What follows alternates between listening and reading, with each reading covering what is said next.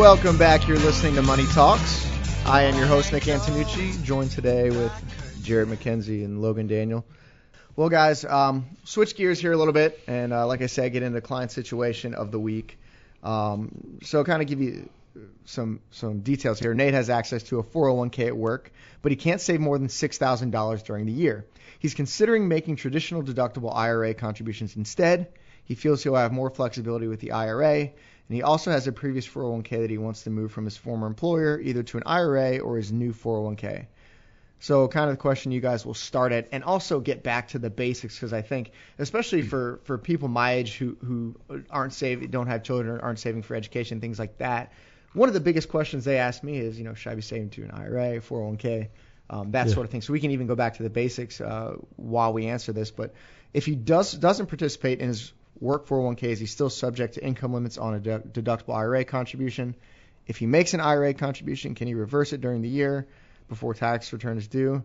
So if you guys kind of want to take us through the basics and these details of, an IRA and a 401k. Sure.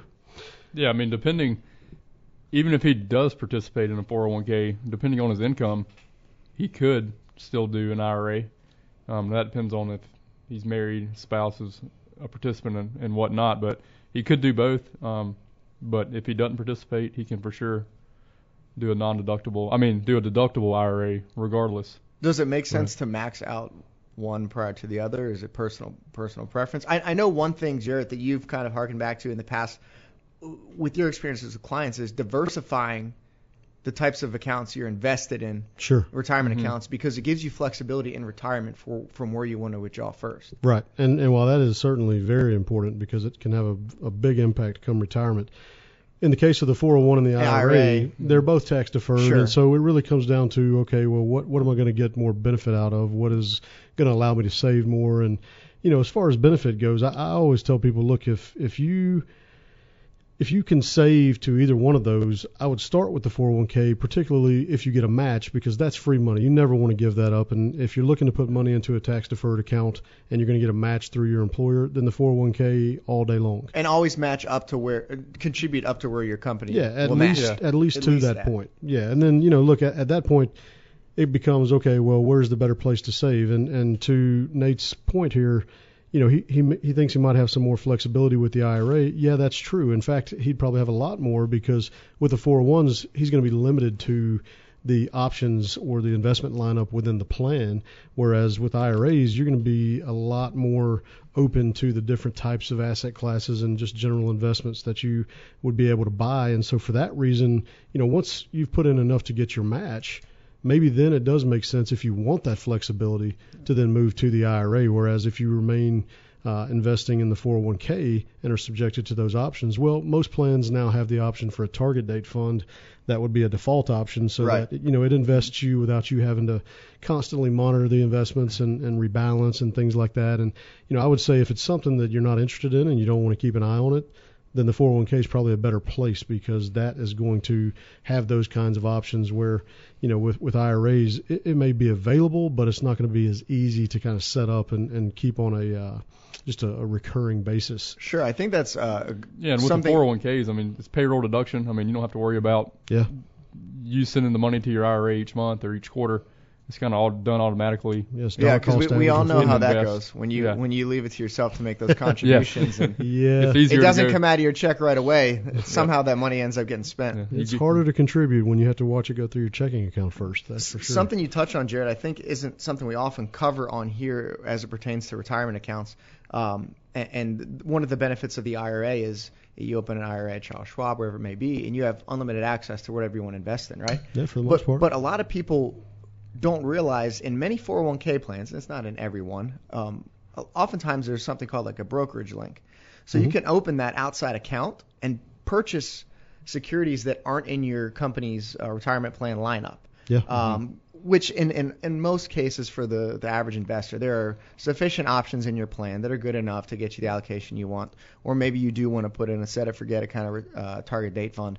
But for those of you who are a little more active or want better options, or you have a financial advisor who can advise you in these things, setting up that brokerage link is a pretty good idea in my opinion, because it doesn't confine you to what in some cases is a very small selection of investments. Yeah, it allows for self-directed investments that you get to choose, or your advisor helps you choose, rather than just being picking from that fund to line up within the 401. So not only that though, the IRA is going to have a much smaller limitation on the contributions than the 401k.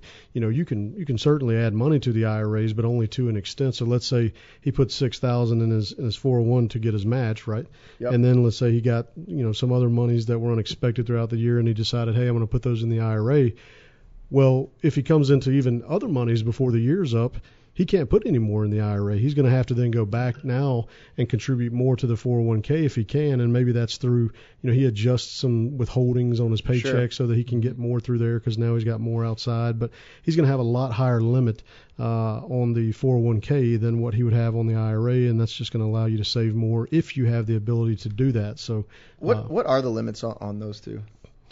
So for the 401k is, you got if you're under 50, 19,000, and then you get if you're over 50, you get a $6,000 catch up, so 25 total. Okay. With the IRA, it's 6,500 if you're under 50. 6,000 for 2019. Yeah, 6,000 2019, and you get a $1,000 catch up if you're over 50. Okay. Yep. And those are indexed every year. Sometimes they say the same. Sometimes they'll go up. Yeah, they've been indexing a lot, surprisingly. Yeah, so as of late, it's going up. So it's definitely a big difference of how much you can put in the 401k versus an IRA. So. Yep, absolutely. Awesome, guys. Anything else you want to add there? Does that pretty much cover the cut and dry basics of it? Yeah, I think so. I mean, the basics for sure. Bottom line, contribute. Yeah. Yeah. Regardless, some fashion. Save somewhere. We're talking off air, and I think it's something kind of goes back to the IRA 401k discussion is borrowing against that account. Generally speaking, we advise against doing that. But there are certain circumstances where maybe you want to withdraw money early. Just access in general. Sure. Mm-hmm. So kind of the rules around that. I know something that's on my mind is borrowing for a home. I know first-time home buyers have the ability to do that.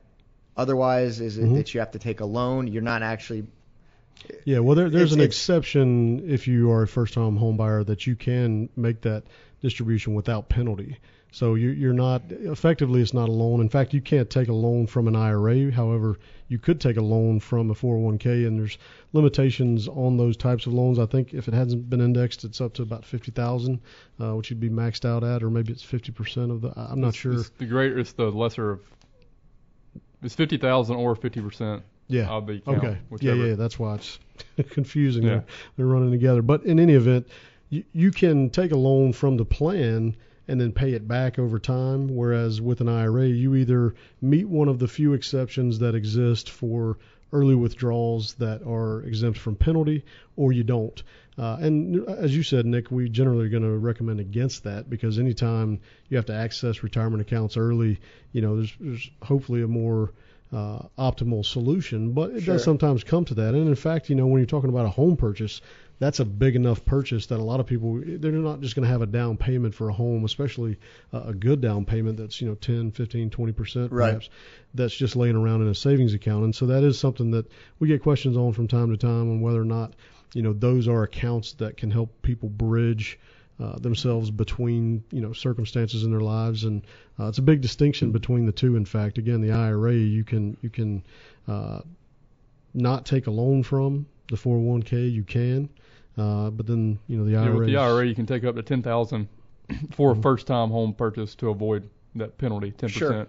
Now, so that's your biggest distinction. What is the payback rules on that? Is there a defined set of time you have to put that money back in there? Do you guys know? I don't know if it's 10 years, if it varies on the plan. And then I know obviously you have to pay yourself back with interest, I believe. So I guess that's probably a product of what market rates are at that time. I assume it may be plan specific. Yeah, well, I think for some reason 5 years is coming to mind. Okay. Pay yourself back in 5 years. Okay. With interest. Mm-hmm. Caveat to that is, let's say you get fired or you leave that job and you hadn't paid it back yet, it counts as income. Mm-hmm. So there could be. Wow. You got to take that into consideration. Careful with that piece. Yeah, don't screw up at work after you take a loan. Yes. But yeah, there's definitely an interest. Bracket. Just like any other loan, there's going to be some interest on that one if you choose to go that route. Sure, absolutely. All right, guys. Well, let's take a quick break. When we come back, we'll dive into some listener questions. We'll be right back.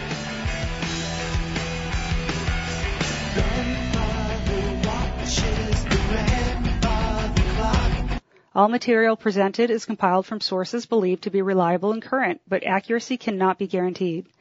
The contents are intended for general information purposes only. Information provided should not be the sole basis in making any decisions and is not intended to replace the advice of a qualified professional, such as a tax consultant, insurance advisor, or attorney. Although this material is designed to provide accurate and authoritative information with respect to the subject matter, it may not apply in all situations. This is not to be construed as an offer to buy or sell any financial instruments. It is not our intention to state, indicate, or imply in any manner that current or past results are indicative of future profitability or expectations. Portfolio holdings discussed are subject to change.